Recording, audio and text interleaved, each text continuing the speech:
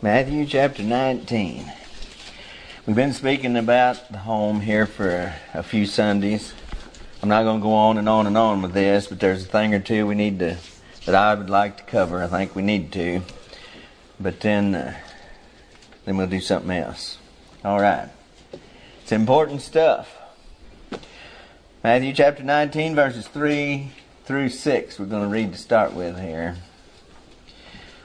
The Pharisees also came unto him, tempting him, and saying unto him, Is it lawful for a man to put away his wife for every cause? And he answered and said unto them, Have ye not read that he which made them at the beginning made them male and female, and said, For this cause shall a man leave father and mother, and shall cleave to his wife, and they twain shall be one flesh. That's a question. Did you ever read that? Y'all ever read that in your Bible? These guys are Bible scholars he's talking to. They know the Bible. And as you read on in the chapter, they let that be known. You know, they know what they're talking about. He said, Didn't you ever read this? Wherefore they are no more twain, but one flesh. What therefore God hath joined together, let not man put asunder. All right. Father, thank you for the songs. Thank you for the time we've had together already this morning. The Word of God, it's good. Thank you. Please bless now and help us with this, I pray. Help give the understanding in Jesus' name. Amen. There's things that are controversial that there shouldn't be any controversy about. This is one of them. Marriage. It's very plain in the Bible. There's no gray areas. There's no doubt about it.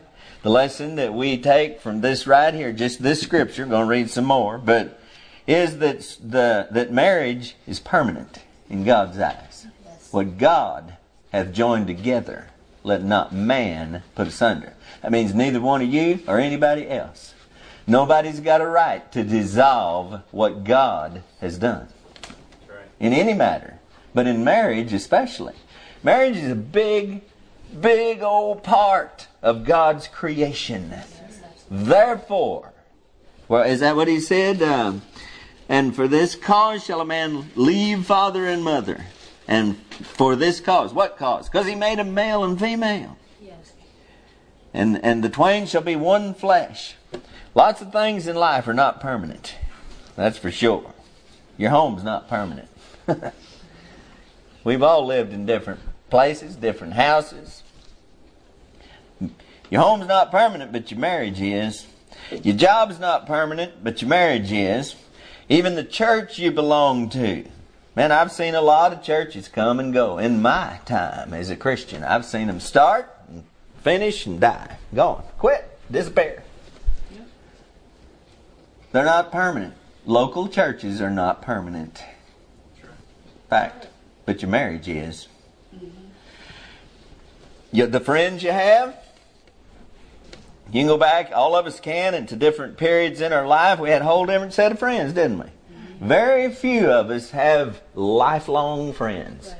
I've got maybe 2 or 3 that have been my friends as long as I can remember. But the rest of it has been a changing thing all the way through. None of these things. Your health is not permanent. Is it? No, it's not. We all know that. None of these things are permanent, but your marriage is. A lot of people call it tying the knot. That's the word we use for it, isn't it? Have you tied the knot? Or they're going to tie the knot. Had a preacher tell me one time at Sarah's wedding, I think, when he went out the door, he said, Boy, brother, you tied that knot awful tight. I said, Well, I meant to. And God does. So that's what we need. It is a tie knot. And it's a knot that can't be untied without massive damage to every life that is touched by it. Marriage is permanent in God's eyes. It's a done deal. It's not to be dissolved. It should be fixed so firmly in our souls and in our mind that marriage is final, that we would not even entertain any other thoughts about this matter at all. It used to be that way. When you got married, you were married. I mean, for better or worse. We all said that when we got married, didn't we? And it don't matter. I heard somebody say, well, I didn't know it was going to be this much worse. It doesn't matter. There was no end caps put on that, for better or worse. And people just didn't dissolve their marriage. You know, we've talked about John Wesley, and his wife was just, oh my goodness, she was terrible. But he didn't divorce her. No. He couldn't live with her, but he didn't divorce her. Known a lot of situations like that where it was impossible, but they didn't divorce because God put them together. So I don't say it like that. Well, you just don't believe God. That's all there is to it. It should be fixed firmly in our minds before we get married. When we're thinking about it, all the children ought to be brought up to understand that this is the right concept of marriage. This is not the concept of marriage that the world around us has, or even that the church in general has anymore. Or even those who decide to get married now. They don't consider it that way. They think this is a trial thing. We're going to give this a shot and see how it works. If it don't, why, there's a lot of fish in the sea. This is not a permanent thing the way they enter into it. They think I'll just I've heard a Baptist preacher say that. If she won't follow you, get rid of he called her a bad name and get you another. I heard a Baptist preacher say that. That's the world we're living in. And I'm telling you, the general attitude of everybody and the general concept that everybody has of marriage is not what God has about marriage. They think it's easy to get into and easy to get out of. It didn't used to be that way. It's only been in recent decades here that you could get divorced. No-fault divorce. Just call it, what do they call it? Irreconcilable differences. The only reason you could get a divorce not very many decades ago in this country was because of adultery or abandonment. That was the only two excuses. Not anymore. You don't even have to do nothing. You don't even have to get a lawyer anymore. You can just go to the courthouse and say, we're done with this, we want out of it. And just sign the papers and you're done. If you're not going to fight over the kids or the property, but that's unusual when they don't fight over everything. Amen. In spite of what the Bible says about marriage and what has been universally understood, standards of marriage for thousands of years, it's now looked at as a trial thing. If it doesn't work out, we can just simply say goodbye and go on as if we never did it. 1 Corinthians chapter 7, verse 39 and 40 says, the wife is bound by the law as long as her husband liveth. But if her husband be dead, she is at liberty to be married to whom she will, only in the Lord. But she is happier if she so abide after my judgment, Paul said, and I think also that I have the Spirit of God. Happier to just leave it alone. Marriage is, the way God designed it, is a one-time thing. There's a lot of things I'd like to say here. Let me read another verse here, a couple verses in Romans chapter 7. Everybody knows that. They know all Romans 7 except this. People don't pay much attention to this. But chapter 7 verse 2. For the woman which hath an husband is bound by the law to her husband as long as he liveth. But if the husband be dead, she is loosed from the law of her husband. So then if while her husband liveth she be married to another man, she shall be called an adulteress. But if her husband be dead, she is free from that law, so that she is no adulteress, though she be married to another man. Wow. So and you can do whatever you want to with it, but that's what the Bible says about the husband and the wife. And it's always referred to that way. There's a difference. Adultery is adultery, but there's more involved when it's the woman that's the adulteress. There's more confusion. There's more consequences. There's more to answer for. I'd really like to bore into that, but I'm not going to. This is very straightforward and plain instruction here. It's hard to find a way around this. We can all imagine And we've all known about circumstances where this is a hard thing to explain. When you take a dogmatic stance, like the Bible says here, like Jesus told us here, that God joined them together and let not man put it asunder. I mean, no.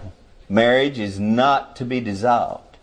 Then now you just don't know, because I know a situation where you just ought to know what's going on there, and you'd say, yeah. No, I wouldn't. I wouldn't. Just bear with me and hear me out on this. We can all imagine, and we've known these circumstances like that, but we got to remember that we tend to reason and judge from our own sense of justice, and which is based on sentiment, and for the most part, and we do it at the expense of the law of God. We take sides, don't we?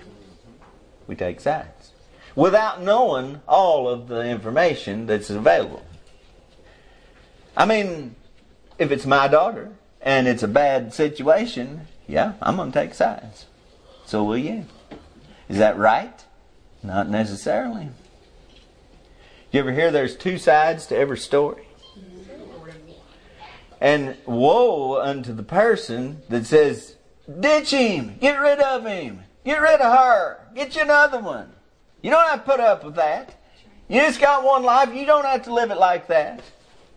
Woe unto the person that counsels such wicked counseling. You don't know what God's going to do, and I don't know what God's going to do in this situation. That's true. Man, I've seen miracles happen in situations like that, where the all-wise, ungodly person who claims to be a Christian, who don't know their Bible or doesn't agree with it, it counsels people to divorce way ahead of when they ought to. We must trust God and His Word, even when it may seem that something else ought to be done. Because what the Bible says just won't work in this situation. See, that's us. We size it up in our all-knowing human mind, and we decide that this is what needs to be done. And we don't even know what God's doing, or what God can do, or will do, if we'd keep our nose out of it and in our own business. Now, a couple may find reasons to justify dissolving their marriage, but God's Word and their own conscience will always testify against them. It takes a while to silence your conscience, override what you know to be right, and go ahead and do it. It takes a little time. Doesn't happen just right out of the gate. It takes a little while. Divorce is never God's will. Never God's will. I will be very dogmatic about that. It's never God's will. It does happen. We got to acknowledge that it does happen. And sometimes it's unavoidable. But that is always because one or both are not willing to forgive and stick with it. It's not God's will. You can't never convince me that it's God's will for you to divorce and marry somebody else. Because it's totally contrary to the Word of God. Old Testament, New Testament, the words of Christ Himself. You said, for better or worse, for richer or poorer, in sickness and in health. You vowed to God before a company of people, to your spouse, that you would stick with it, that you'd be faithful to them till death do us part. And then you're going to come up with some excuse because he's just too hard to live with. I just can't stand it. Can't put up with it. Or some other fault of either one. Say, well, you just don't know. I've been married 45 years. Ain't nothing you're going to tell me that I don't know about by experience.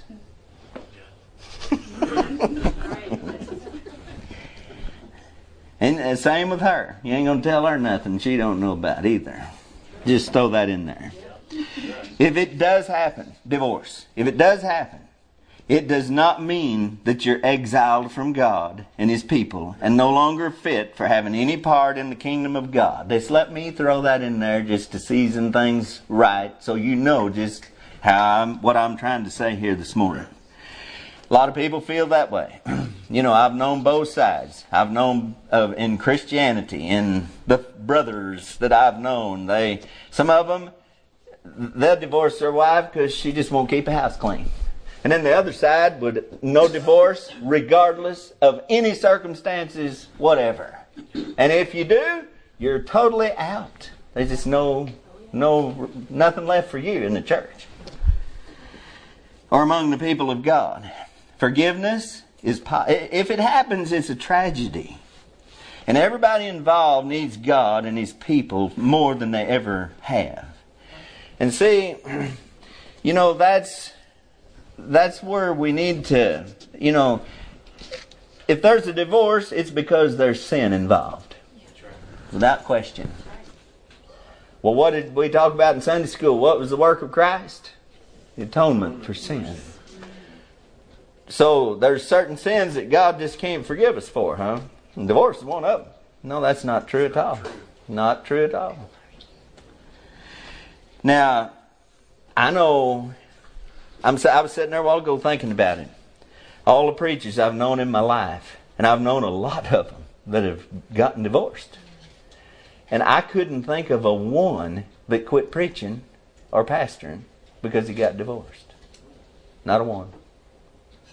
That is wrong. There's that husband of one wife. That don't mean one at a time. That means one. Unless it's a biblical reason for having another wife. If she's dead, he's free to marry another woman. But if he just divorced her because he didn't like her anymore, because he found somebody he loved more, then no. And even if his wife abandoned him, it so cripples him as a pastor, not as a preacher. There's plenty of things to do in the kingdom of God besides pastor a church. And besides, the Bible just gave that clear instruction there. Oh, I don't know why there's any controversy over it. The reason, well, I do too, because people just want to override what God has given us here as instructions about how the church is to operate and how we're to behave ourselves among one another. But it's a tragedy. And anybody that has been divorced, and I don't know anybody here that has. If you have, I don't know about it. So, if you have, you ought to be the first one to step up and say, he's telling the truth. Now you listen to him. It's the most hurtful, most terrible thing that you can go through in your life. Yeah. And it causes way more sorrow and grief and trouble than everybody realizes and knows about. Forgiveness is possible for both parties. And life can go on, but it'll not be the same, and there will be deep wounds that'll never completely heal. So yes, there's forgiveness available if they will come and repent and believe Him in faith, trust Him in faith. One of God's basic attributes is that He's a just God, and He does not punish or exile the innocent victim of a divorce. I'm just like you. I know people. And I can call their names, but I am not going to. But I know women who were abandoned by their husband for no reason besides that he was just a whoremonger. And is wicked, who've lived the rest of their life alone. The woman I'm talking about. And poor and struggling to get by and raise their children alone. But kept serving God and being faithful. I know more than one like that. So I'm not condemning the innocent part. I don't believe God does either. I know these women did everything they could to save their marriage. But it wasn't going to happen because the other party was not willing. So God will forgive. Now, some believe that the only exception for divorce is here in Matthew 19. If we read on down there a little ways, where Jesus said, except it be for fornication. But this is not a command to divorce. A lot of people overlook that. Jesus didn't say, well, if she does that, get rid of her. He didn't say that. He gave that exception, but it's not a command. It's not a command to divorce. That word's not mentioned there. But an allowance for a man to put away his wife because she's been with another man and is defiled. That's very hard for a man to deal with. And God knows it. But it can be dealt with. And a man can deal with that with God's help. But Gary, just like you was talking in Sunday school of your own self, you cannot deal with that. It has to be God helping you, or you just can't get over that. Now, if a man's to love his wife as Christ loved the church, then even in this matter, which is the most destructive thing that can happen in a marriage, can be overcome. You know, how many people that are a part of the bride of Christ came to Him pure? No.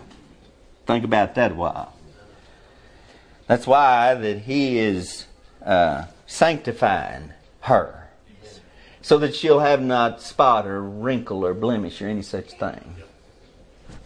He does that. So when a man and woman stand to make their vows to one another, they should consider this matter and realize that they may face that one day. Now I know when you're standing at the altar getting married, you know, not us.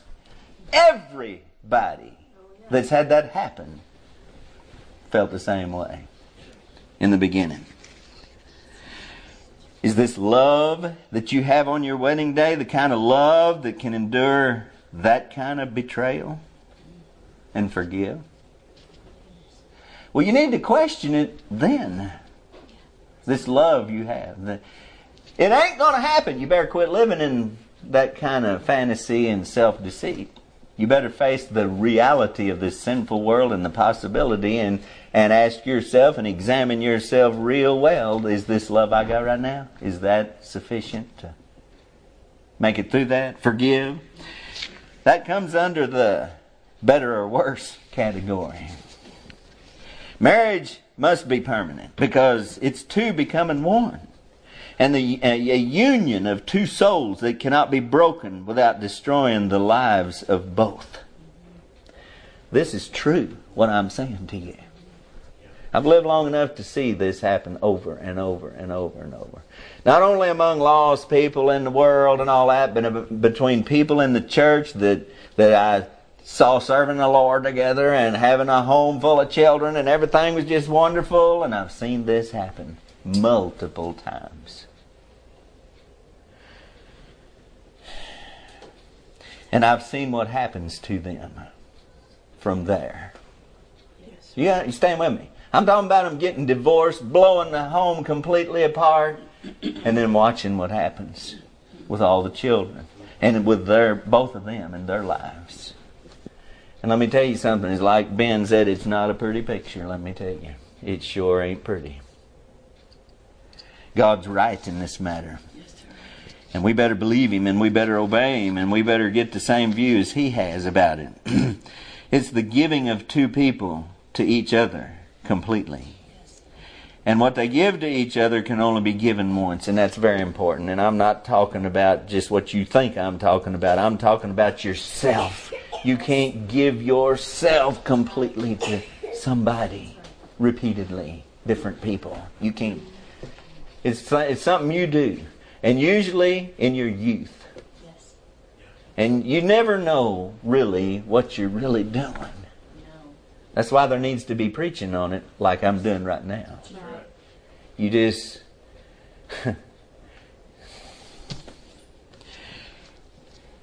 It's the greatest parallel to salvation of any relationship on earth. Marriage it's a picture of salvation. Salvation is permanent, isn't it? I believe it is. I believe when you're born again, you're born again. You're a new creature in Christ. Old things pass away, all things become new. I don't believe that comes and goes, and I don't believe you're in and out like some of these religions do. You're either in or you're out. A lot of people try to get in, think they're in, but they're not in. It's the way people do with marriages too. They trifle with it. They treat it lightly, as a light thing, when they don't realize the depth and the seriousness of it all, what they're really doing. God makes you one. One. You're united in mind, heart, soul. Your lives are molded together so that children and family and all of your life's experiences are so tied together and woven together. You can't just rip that apart without just wrecking everything. And it does more than just, I've heard them say, oh, the children will get over it. They'll deal with it. They'll learn to deal with it. No, they don't. They don't. It's the worst nightmare of their life. And they never get over it. It yanks everything out from under them. Now, salvation is permanent. The fact that salvation has become a religion of, well, do the best you can. So what if you fail? You can try again as many times as you want. That might explain why the attitude of the world. See, I believe this. Now, you don't believe it? You just wait and study and watch, and maybe you will one of these days. But I believe that the church is the salt of the earth and the light of the world. And what the church adopts as morality and attitudes and all of that, that's where the world goes. Yes. Why aren't we in such a state as we are now? Because of this wicked world we live in? No, it's because of the weakness of the church. Watered down.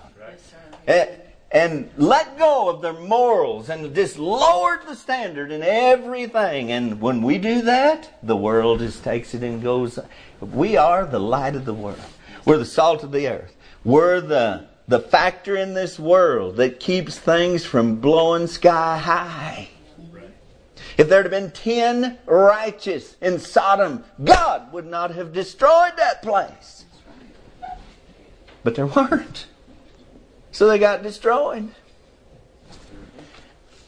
The world is affected by the church. That's right. The early church turned the world upside down. But it doesn't do that now, does it? So this weak idea that is being preached about salvation and what it does for a person has something to do with everybody's attitude about everything, but marriage also, especially. Now, because of the significance of marriage as it relates to the relationship between God and man, those who defile it by living together, shacking, what everybody does now. What's a piece of paper? Chambering. The Bible calls it chambering. That's the word in the Bible for just shacking. And that's what people want to do with Jesus. They just want to shack with Jesus. They want to try and see if they like it and see if it works. And I've heard them say that. Try Jesus. No, you don't try Jesus. He's not going to shack with you. Do you understand that? Y'all understand what I'm saying there? No commitment, no promises, no vows. Just try Jesus. Just start coming to church, see if you like it. One of our relatives started going to church here a while back, and they promised them that if they came 3 months and they weren't satisfied with how they were growing and everything, they'd refund all their tithes for the first 3 months. That's true. That's true. That ain't very far from here. Yes, sir. More people are smart figuring things out to get them to work, ain't they? They're, living together or dissolving the marriage without Bible reasons. These people that shack and dissolve a marriage without Bible reasons are actually blaspheming and mocking God. Because marriage is an institution of God. Marriage is holy matrimony. It's a thing of God. And when you mock it, when you disregard it, when you cheapen it, when you count it as nothing, you're counting God as nothing.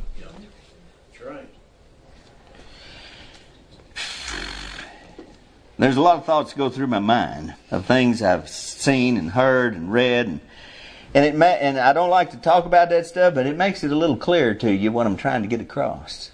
You know, things I've seen go on in churches and read about and heard about, and the programs and the schemes they come up with in churches, and that is what I'm talking about right there. Cheapening marriage. Now, this happened decades ago when marriage became a bad thing. It was like a funeral. You know, they likened marriage to a funeral. And marriage is undesirable. But the Bible says marriage is honorable in all, and the bed undefiled. But whoremongers, God's going to judge. And adulterers, he said. They're defiling something that God counts as holy. Better be careful how you talk about marriage. Yes, sir. Well, when's the hanging? Yeah. You know. You've heard that, haven't you? Yes. You know, being married is like, well, I'll tell you, in Mexico, in Spanish, esposa is wife. You know what handcuffs? You know what the word for handcuffs is? Esposas. That's the word for handcuffs. Even in the language, see, it's mocking, degrading, you know, what's the other word I'm looking for? It's cheapening the idea of marriage. Instead of an honorable, holy, godly thing. He that findeth a wife findeth a good thing, and obtaineth favor of the Lord. Yes, it's a good thing. It's a desirable thing. It's God's way. It's what He ordained. When He, in the garden, when He made Adam and all animals and everything, He said it is good. And then when He put the woman with the man, He said, this is very good. This was the ultimate. This is God's perfect design and plan. This is how He wanted it to be. That's right. And then we say, nah, that's the worst thing you can do. That's the worst way you can live your life. Who wants to get married anyway? Can't do nothing. Yeah, what kind of a mind's that coming from? Think about it. But we listen to it so much, and we get in on the jokes, and then we start mouthing the same thing. I say, well, be careful about that. Yes. It's a thing of God, a holy thing of God, and we better be careful how we treat it, how we think of it, how we speak about it. Shows utter contempt for God and righteousness and total love and worship of self. We're trashing what God highly esteems. Do you hear what I said? I didn't say that everyone who's divorced is like this, but that anyone who shuns marriage and shacks up instead, or anyone who dissolves a marriage without a Bible reason is like that. And I mean that. Now there's things that make it very necessary that the marriage be a permanent thing. Why does it have to be a permanent thing? Do you know there's even birds and animals that mate for life? Isn't that something? Birds. Those little birds that come flying in the spring, like the martins and stuff, they mate for life. A lot of them do. You're not seeing two different birds, you're seeing the same two birds that stay together until one of them dies. I've told it so many times, but when I was just a little boy, we lived right down the street here. And I was walking up to the post office one morning to get the mail. And I was probably 10 or 11, 12 years old. But there was a little bird sitting dead in the road. Got hit by a car. There was another little bird standing right there just looking at it. And I walked up to that bird and I made some noise. And I put my hand right in front of its beak and did like that. And it just sat there, just stunned, looking at its mate.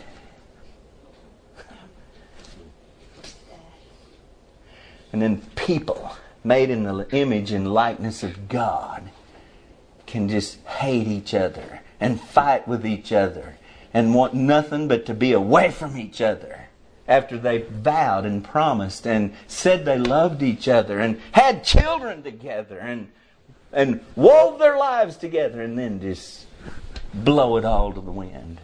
What in the world? There's no answer except sin. So it's necessary for marriage to be permanent. Children are almost a certainty when two people get married. Aren't they? Most by far most of the time. And in times past, it used to be even more so. There's a lot of people now who say, we don't want any children. We don't want any grandchildren. As Jesus said that would happen. He said that it's going to come when they'll say, blessed is the barren womb. You get that? Jesus said it's going to be that way. It'll come a time when people will not want children. And they'll think they're more blessed by not having them. But anyway, that's just extra. That ain't got nothing to do with it. Children are almost a certainty. And it takes two to raise children. God didn't make things so that the woman raises the children alone, or that the man raises the children alone. Ask any man or woman trying to raise their children alone how easy it is. Trying to do both at once. You know, a woman can work a job and have a career, or she can raise children. But trying to do both at once makes it impossible to do either very well. You all know that's right. The stability of the minds and lives of the children depend upon the stability of their parents' marriage and their being present in their upbringing and training. Children can't grow up with a healthy and stable mind. Oh, I wish people would listen to this. They can't grow up with a healthy and stable mind if their parents' marriage is not a fixed, permanent thing. You understand what I'm saying? If there's any doubt in their mind. I mentioned this, I think, the other day. A mom and dad's fighting, arguing, ill at each other. Man, the kids are extremely sensitive to that. And it shakes their whole world. Why can't people understand that? Can't you remember when you were a kid? Yeah. Can't you remember how it upset you? Yes. If anything was wrong, yes, that ought to be enough for all of us to not do that. That's right. You got something you need to talk about? Don't yell at each other. And especially in front of the children. And if you got any disagreements, go somewhere else and talk it out. Don't do it in front of the children. You don't understand what long-lasting effects that's going to have on their mind and their spirit and everything. You don't know what that's going to do to them when they grow up and get married. How that's going to affect. They got to have an example. It strengthens them so much to have a good example of stability in the marriage. When they grow up, they're much more likely to have a marriage like that. Yes. And likewise, to the contrary. If all they hear is fighting and fussing and hating on one another and griping and complaining, and they're going to have the same kind of home times 10. Or they just say, well, I don't want that. I don't want to get married. I watched my mom and dad fight all the time I was growing up. No, I don't need that. Children, very few people take into account the damage done to children in all of that, and when a home is broken. I mean, my goodness, just the not getting along between mom and dad, that's bad, and it hurts them, and it's bad for them. But when they just blow the whole thing out and say, we're done with each other and we're gone.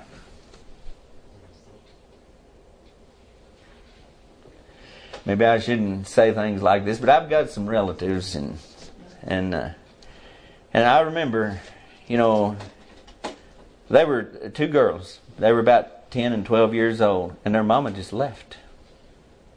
Just took her stuff and left. And their dad, well, of course, he didn't know what to tell them or what to do. For about 2 or 3 days, he told them, he said, well, she's coming back. She just went somewhere. But the girls wasn't that dumb. They knew. They said after about 2 or 3 days, they said, no, she's not coming back. She took all of her stuff, her clothes, everything, all of her hair stuff and her makeup. She took everything and left. And so he brought the girls down to another relative to talk to them and asked her to explain to them that their mother had left. Now, how do you like that? A mother abandoned her 2 daughters, 10 and 12 years old. What do you think it's going to do to them? Well, they've both not had happy homes. Both been divorced more than once. One of them don't even want children at all. Grandchildren. You know, what a mess. And you know why? Well, you know why. Why did she leave? Yeah. Was it worth it? Was it right in any way? Was there anything right about it at all? How can you fix it? How can you make those girls love their mother and honor their mother? No. And even since then, there's been things happen along the way that just blew it even farther out of the water because she's such a selfish, ungodly person that she cares more for money and for herself than them girls. Them girls know it. They knew it when she left them. That's right. Children are certainly not counted as of much importance when one parent or both choose to dissolve their home in order to pursue their own lust and fantasies. The woman is bound by the law to her husband, it's not just binding on her, but on her husband also. He's bound too. The woman is bound to their law. A man can't take a wife and then abandon her and expect to have favor with God. That's right. He's as bound to her as she is to him. They're made one flesh. They're united. Neither one has an out to run off. Marriage union. And look at here. Let me see here. This chapter here. Where did we read there? Verses, I forgot now, 2 and 3. I read verses 3 through 6. Yeah. Let me go back here just a second. So after he said, wherefore they are no more twain but one flesh, what therefore God hath joined together, let not man put asunder. They say unto him, why did Moses then command to give a writing of divorcement and to put her away? See, they knew the Bible. They knew what it said. You're contradicting it.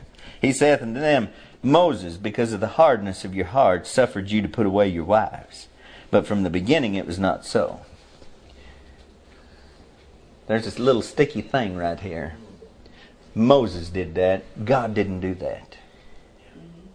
When Moses spoke that, he spoke it of himself.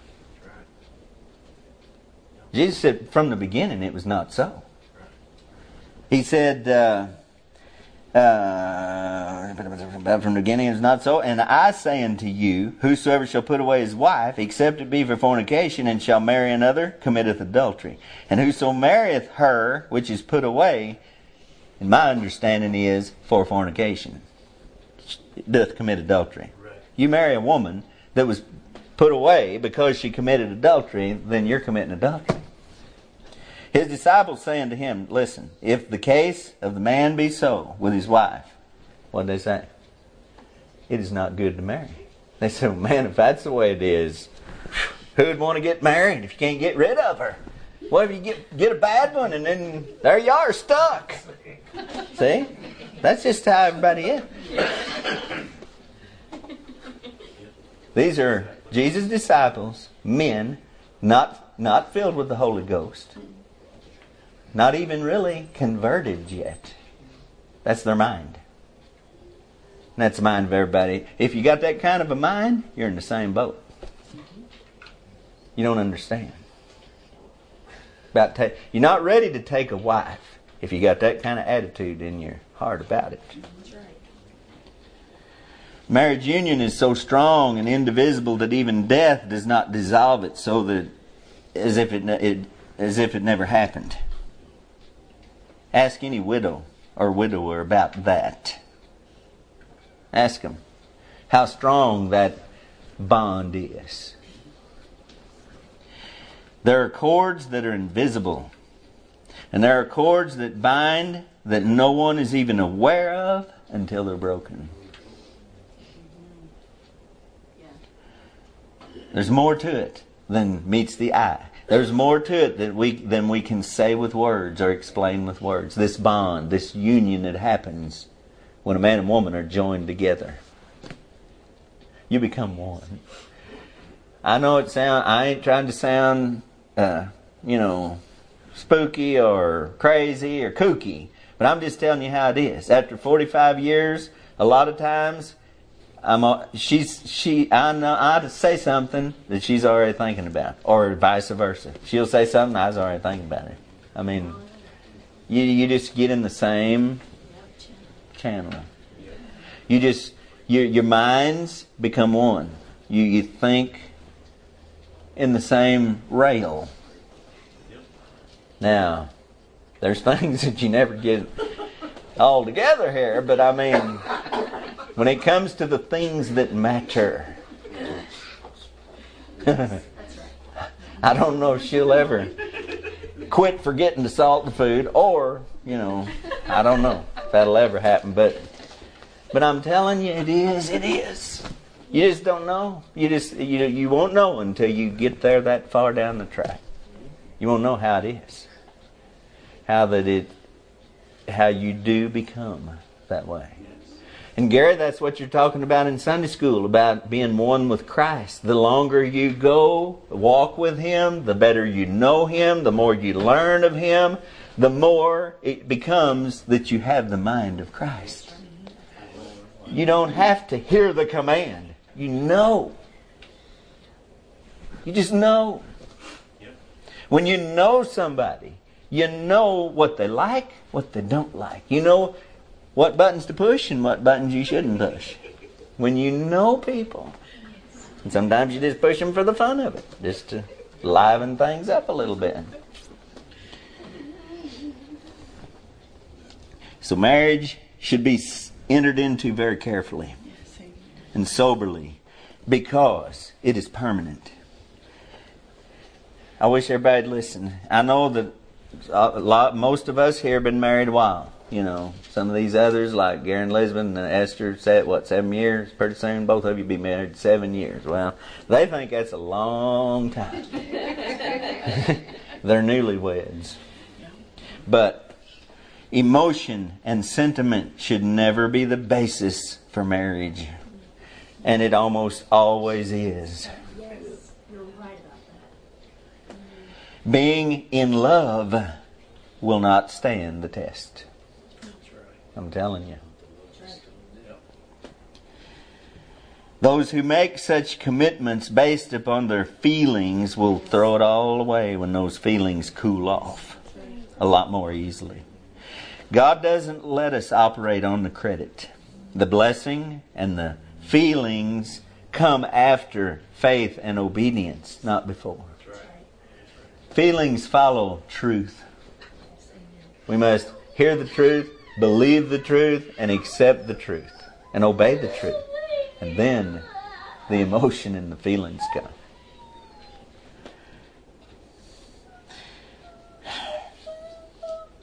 Joy comes from giving, not from getting. Yes, amen.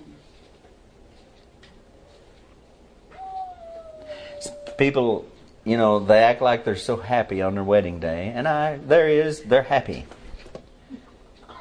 But they don't know what joy is yet, because they haven't really given themselves yet. On that wedding day, you don't just give yourself. That's not the deal. You're promising to do that, but you haven't done it yet. Wait down the road a few years and we'll see if you really did it or not. Gave yourself one to another. Really were joined together. If you are, the joy will increase as the years go by in your marriage.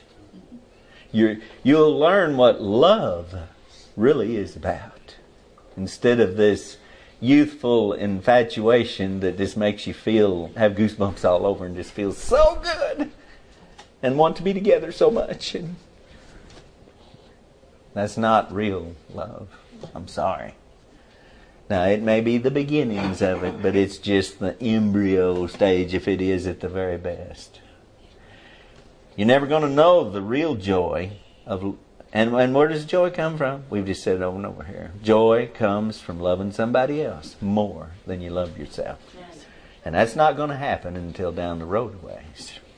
After the investment, after the obedience, after the faithfulness. That's right. The reasons, well, here, I'm just about done. Oh, we're good. The reasons for marriage, and marriage vows include this: the basic things of life that always change. Have you ever thought about this? Think about those vows. For better or worse. Well, things always get better. Things always get worse. It's always changing. So your vow is to take that into account. It's not all going to be smooth sailing. It's not all going to be good. It's going to be some worse than this. And I promise to stick with it. I ain't going to bail just because things get bad. Financially. Any other way. For richer or poorer. That's going to change. Most people, when they get married, don't have a thing. That's just the way it is now. That's who was we talking about the other day? Who was talking about them? So when they got married, they didn't have nothing. They didn't. I know it was. It was my aunt telling us about the neighbors down there. Oh, yeah. They got married and rented that house, and they didn't think nothing about it. They just moved in, and one day they were down there and said they were sitting in the floor, eating. They didn't have no table. They didn't have nothing. They didn't even have a bed. Maybe had a mattress to lay on. But they was as happy as they could be. Didn't matter if they didn't have anything or not. Well, these kids got to have some furniture. I mean, they got to have it, isn't they? You know.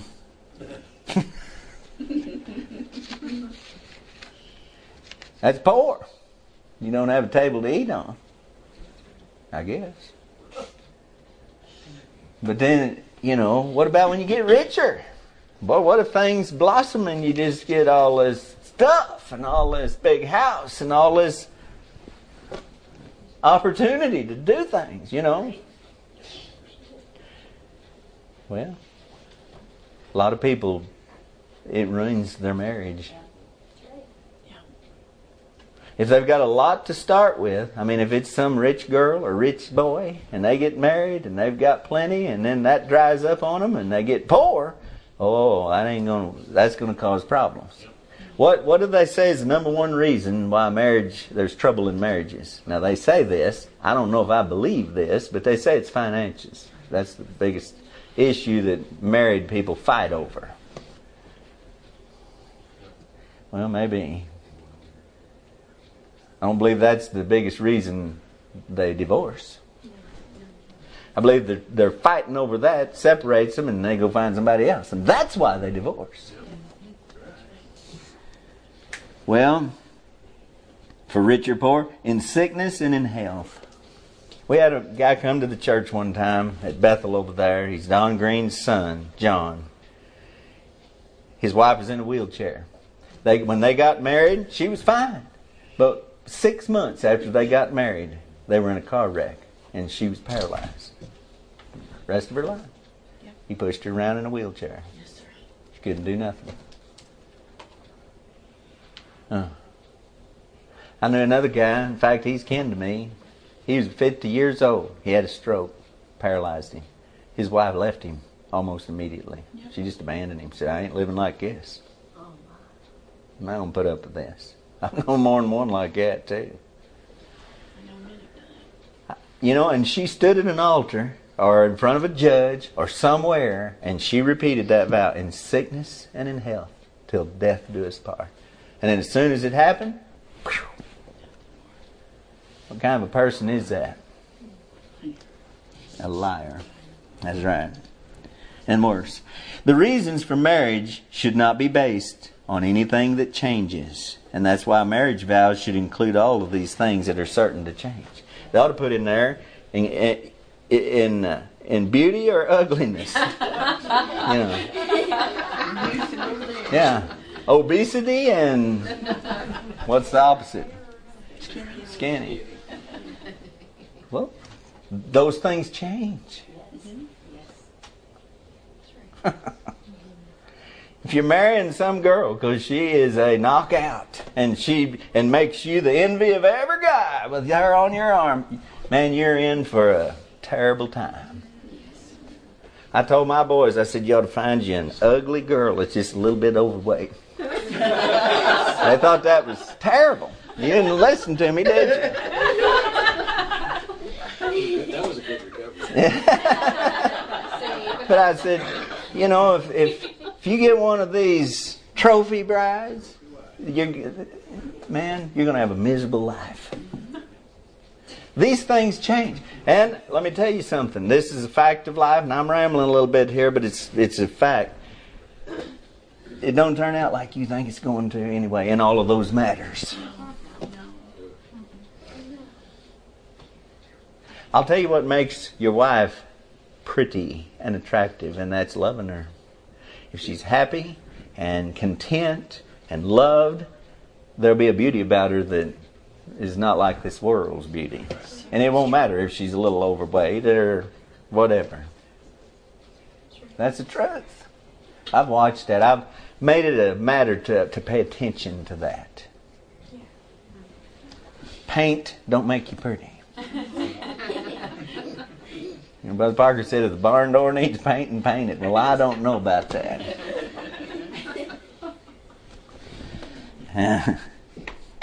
It's only God who never changes. And so the love that we base a marriage on must be the love of God and not our emotional infatuations. We got to love the soul of our spouse and not the things about them that are bound to change. And that takes time. And that takes sticking with it through all those things that you agreed to in your wedding vows. You know, I've got a book that somebody gave me a long time ago for weddings, but I don't use that thing. I mean, I think there ought to be much more in those vows than those few little things. So, you know, it's every wedding that I have anything to do with, that's the way it is. Right, Esther? Yes. You know. Right, Elizabeth? You remember? Had a hard time repeating all that stuff. Marriage is a holy thing. And marriage, God's way, is not a very common thing in this generation. And it ought to be a matter of serious prayer for one another as Christians. We ought to pray for one another's homes and marriages and reinforce these truths here in our conversations with one another. You understand what I'm saying to you? We should edify and encourage one another in all of these truths that we're talking about here. Yes, sir. And not only that, but we ought to pray for all these young people growing up among these children and young people among us here, that they have this concept of what God has ordained marriage to be, and not the world's, not polluted with the world's ideas at all. When you marry, as old Brother Burns always said, when you marry wrong, you're wrong for life. Yeah. There's a lot of truth in that. It's a fixed thing. When you marry, you stay married to that same person, regardless. They may be hopefully, they'll be the greatest blessing of your life. But it could be the other way too. But you're still married. And you just have to do the best you can do as far as the kingdom of God and all of that. The option to just say, well, I don't like this, so I'm going to dissolve this, is not available. And having God at the same time. Do you understand? You can go down to the courthouse, they will be for you. But when you do, you leave God behind. Yes, sir. God's not going to smile on you. God's not going to justify you. God's not going to take your part when you're doing contrary to what He has clearly commanded and shown us in His Word. So we ought to pray for these young people, and we should earnestly pray now that these children, that they all find a husband or wife that has been taught the same and believes the same. Because it takes two to make it work. If one refuses, that's what happens. Divorce happens. Yes, sir. And it's a terrible train wreck. It's not a simple, easy thing. It is and it's not something that you just get over and put behind you. I go on, but man, I know lots of people that have been through this. And I know what their life is like now. And I know that they never got over it. And they never were the same. And they never were as happy or content as they thought they would be in another marriage. It's a bond. It's a thing that once you break, it's a string that once you untie, there's no tying it again. You destroy, dissolve, do away with your first marriage. The second one is just a whole lot easier to do. That's right. You don't have that same commitment as you did the first time. And especially people committing adultery, you know. There was this thing I read, I don't know, years ago or something. But anyway, this man and woman, they were working at the same place, which is very conducive to this. Mm-hmm. But they fell in love. Baloney. They both divorced their spouses and got married and thought they'd live happily ever after. But you know what they found out just as soon as they got married? They didn't trust one another. Because they were both cheaters and liars. Exactly. And vow breakers. And so they couldn't get along because they anytime they were apart, it was like, what is he doing? Who's he with? Who's she? You know, something's going on. No peace, no rest. That's how it works. Yes, sir. Be careful about getting married. You girls, I don't know where Alyssa's at. I can't see her, but she's hiding in there. In the nursery. Oh, she's in the nursery. Alyssa, you in the nursery? You hearing me? Be careful who you marry. You better be certain that God's in it. Don't deceive yourself by saying, God's in this and it's just words. When God's in something, you just know. You just know it immediately. There's just peace. Yes, that's right. When there's, he that doubteth, he's damned if he eat. You know, that's talking about food, eat, sacrifice to idols, meat sacrificed to idols. But it's the truth. If your heart condemns you, God's much greater than your heart. But if there's no contradiction, no stump you're running into, then you better realize that it's for good. Yes, sir. Yeah. Serious matter. It's just an element that's a part of the home that has to be. The children and you yourself, the wife and the husband, both have to know that things are secure. Have you ever told your wife, I will never leave thee nor forsake thee?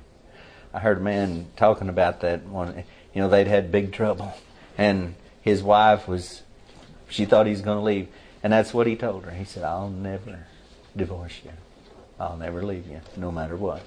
Do you know what kind of security and peace and how that just he's the husband, you know, how it just wraps everything together. Don't worry about that. That's not going to happen. That needs to be both ways too. Yes, amen. I mean, if Jesus said that to us, are we obligated to feel the same way toward Him? He said, I'll never leave thee nor forsake thee. You ever told Him that? I'll never leave thee nor forsake thee. I ain't going nowhere. That does something with your walk with the Lord too. That's right. Yes, sir. That's drawing nigh to God. That's what that is. All right, bow with me. Let's have a word of prayer. Father, thank you for the Word of God, the truth here. Please help it to be received, Lord, among those who really need it. Lord, it's concerning to us, the young people, the children, and the world they're growing up in, and all this diluted, false information that's being thrown about, and that they run into at every hand. And Lord, even among us, we treat marriage as too light a matter. And Lord, I just really kind of hammered hard here this morning, and I pray that you'd bless it to our hearts. Help us to go away with this fixed idea that a marriage is for good. Because it is. And you've shown us that clearly. And Lord, help us to live it. Help us to joy in that fact and not be grieved about it. Lord, go with us now, I pray, and help us to understand this rightly in Jesus' name. Amen.